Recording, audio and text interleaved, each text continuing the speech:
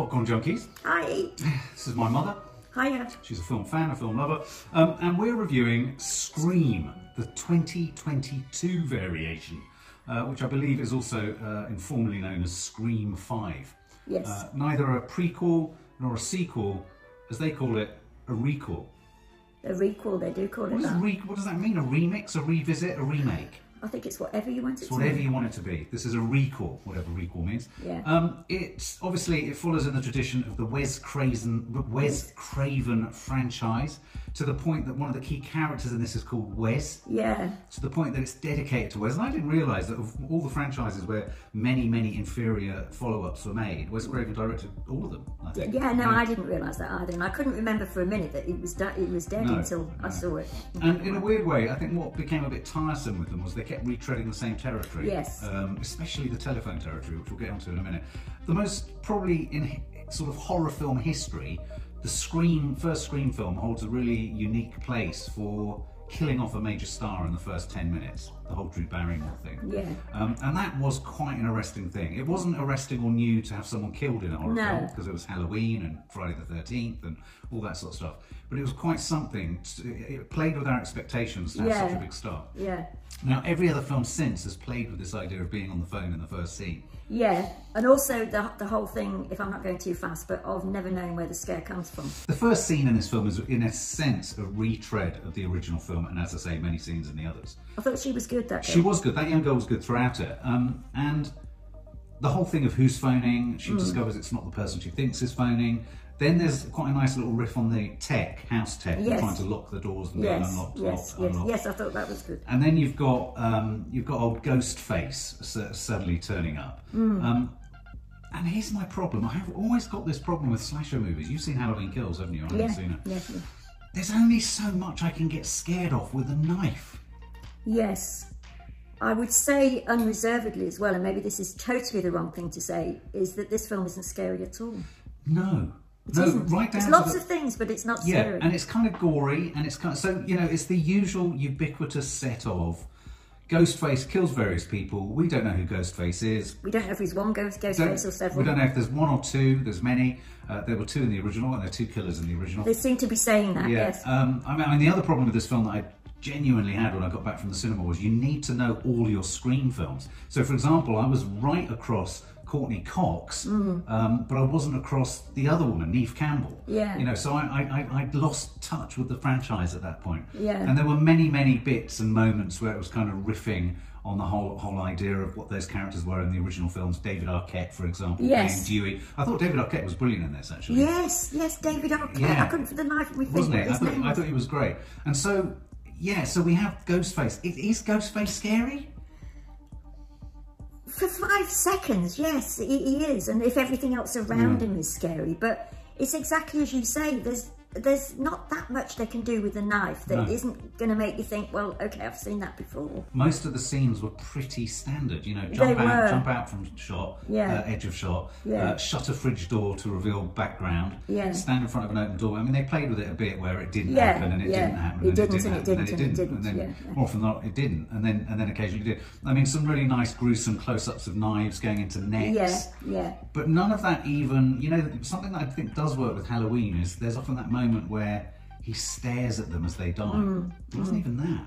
No, well, I suppose they can't be because of the nature of the mask, isn't it? So anyway, so he goes on a killing spree. It kicks off again. We discover that one of the girls is the daughter, his illegitimate daughter of somebody. Ghostface. Yeah. They decide to go back and resurrect the cast from previous films to help them. So Dewey comes back in, played by David Arquette. You've got Courtney Cox. You've got Neve Campbell. They're all there. Suddenly, it's like bring everyone in. Yeah. Bring everyone in from all the... It's a bit like Jamie Lee Curtis in Halloween again. Yeah, well, Neve Campbell, I must have seen the one where Neve Campbell came into it because she looked absolutely right to me and I thought, I know this woman. And, but Courtney Cox, no, don't know what to say. She looked incredibly old to me.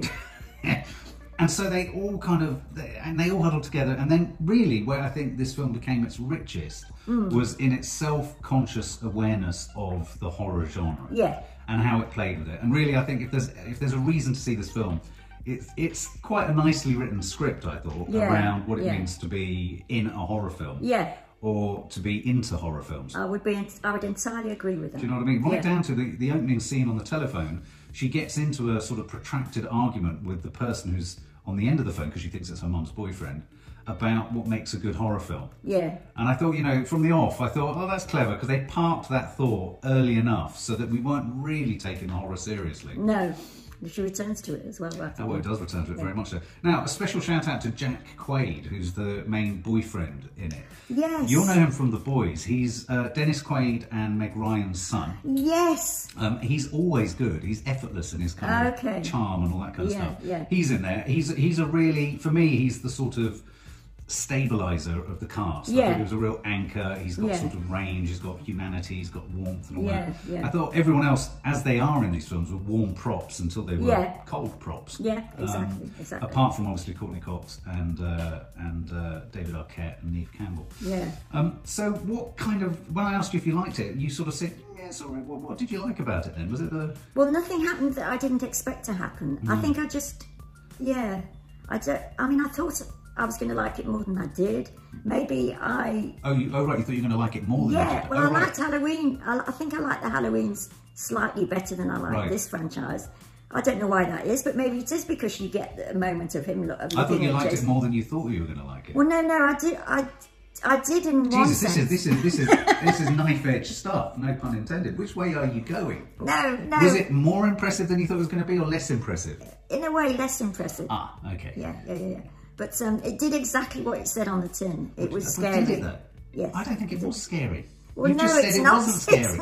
I don't understand what you're saying, Mum. I don't know if it is. Well, I thought, if I'm honest, I thought this was a horror comedy. Well, it was in a way, but maybe they all were. Maybe. I mean, there's always something a bit camp about a horror film. Well, there is. And also, a guy that works in the cinema who is a huge Scream fan said to me at the end, well, did you like it? And I said, yeah, ish. And he said, you've got to know all the others. Well, I just said that, and you said, no, you don't. Well, he said that. And he said, but this is I can tell you, he said... Mum, you're going backwards and forwards in what you're saying. This is the best since the first one. And I thought... Well, a lot of people are saying that. Oh, are they? Yeah, the vast majority of people are saying that. And I think, but I think that's principally not around whether it's an effective horror film. It's around the fact that it plays very cleverly with the idea of what makes a horror film. I mean, I thought there was a particular moment in it which I really liked, which was where the Jack Quaid character, they're talking about being trapped in fan fiction. Yes. And they're in the process that really the horror of this film is the horror created by fans of the horror film. Yes. Recreating their own horror film. Yeah. And there's that wonderful moment where Jack Quaid squeals at the top of his voice, "Hollywood's lost and run out of ideas." Yes. Do you remember that bit? Yes. Yeah, I mean, I thought that for me was when it was at its silliest, but also at its cleverest and its funniest. Yeah, no, I thought all of those jokes were really good. I mean, I thought it was the jokes that sort of kept it going. Really. Yeah. So, it's very, very self-conscious, but then that's what it was. It's an 18. I was kind of surprised. I guess that must just be for the couple of knives through the necks. Yeah. I found this just about kind of bearable. Watchable, it was not scary. It wasn't particularly innovative. It was most original in its script. I liked its little riffs on the meta sort of dialogue about what makes a horror scene, about the characters that go out into the dark and the ones that go downstairs, and how it's always the second character and that it's always the boyfriend who looks... I thought it was really nice. I thought David Arquette was brilliant in his small scene in his camper van, still watching Courtney Cox on the TV. Yeah. Courtney Cox was all right. I thought Jack Quaid was brilliant. I thought the youngest girl at the beginning was very strong. Yeah. I found all the others very generic. Yeah, very generic. They were. And so, it riffed. At the same time, I think it should have been a bit more effective and original in its horror. I just felt, on the one hand, they turned to the only thing they could have turned to, which was foregrounding the structure of horror films to show how ridiculous it is. And really, the reason that worked was because there's no more horror to be had in Ghostface. No, that's true. But then the whole thing of it became, who is Ghostface? Yeah. And is he somebody that we've met, or is he... and I mean, we had reflections of the original Ghostface in the mirror, and they're all related to him, and there's a sort of suggestion that it passes through the generations. But I mean, that is what the sort of thing of you waiting to find out is. It's not... It's not whether he's going to come from behind the fridge door, because as you just said, they kept playing with that to the point where in the end you just felt like saying, I don't care whether he's behind the door or not. I don't think I did care, really. No. I don't think I really cared about any of them. I mean... No, but I'm talking about the scares now. Yeah, I mean, I didn't do anything well, original I wasn't with the scared scares. once.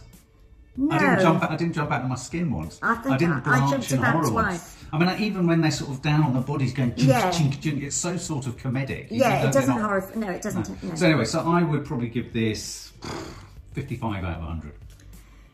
Yeah, well, at the risk of sort of just going exactly where you've gone, and then people would say, why is she even sitting there? Because she's saying the same as him. I don't think I'd even give it 50. I'd give it more like about 40. Yeah, as a comedy film. That's why I'm giving it as much as I did. I'm giving it that just for, you know, some mild entertainment value on in the script. But when it comes to horror, I didn't really feel this was a horror film. No, but isn't that because true horror films have got so sophisticated? I mean, she starts off saying what she's saying about true horror films at the beginning and comes back to that. And then the rest of the film is full of these what are stuff that isn't really horror. It's stuff we've all seen before. But in a way, I think it was throwing its hands up there and saying, yes, this is what I am. Well, maybe this is the film that says, stop making these films. Yeah.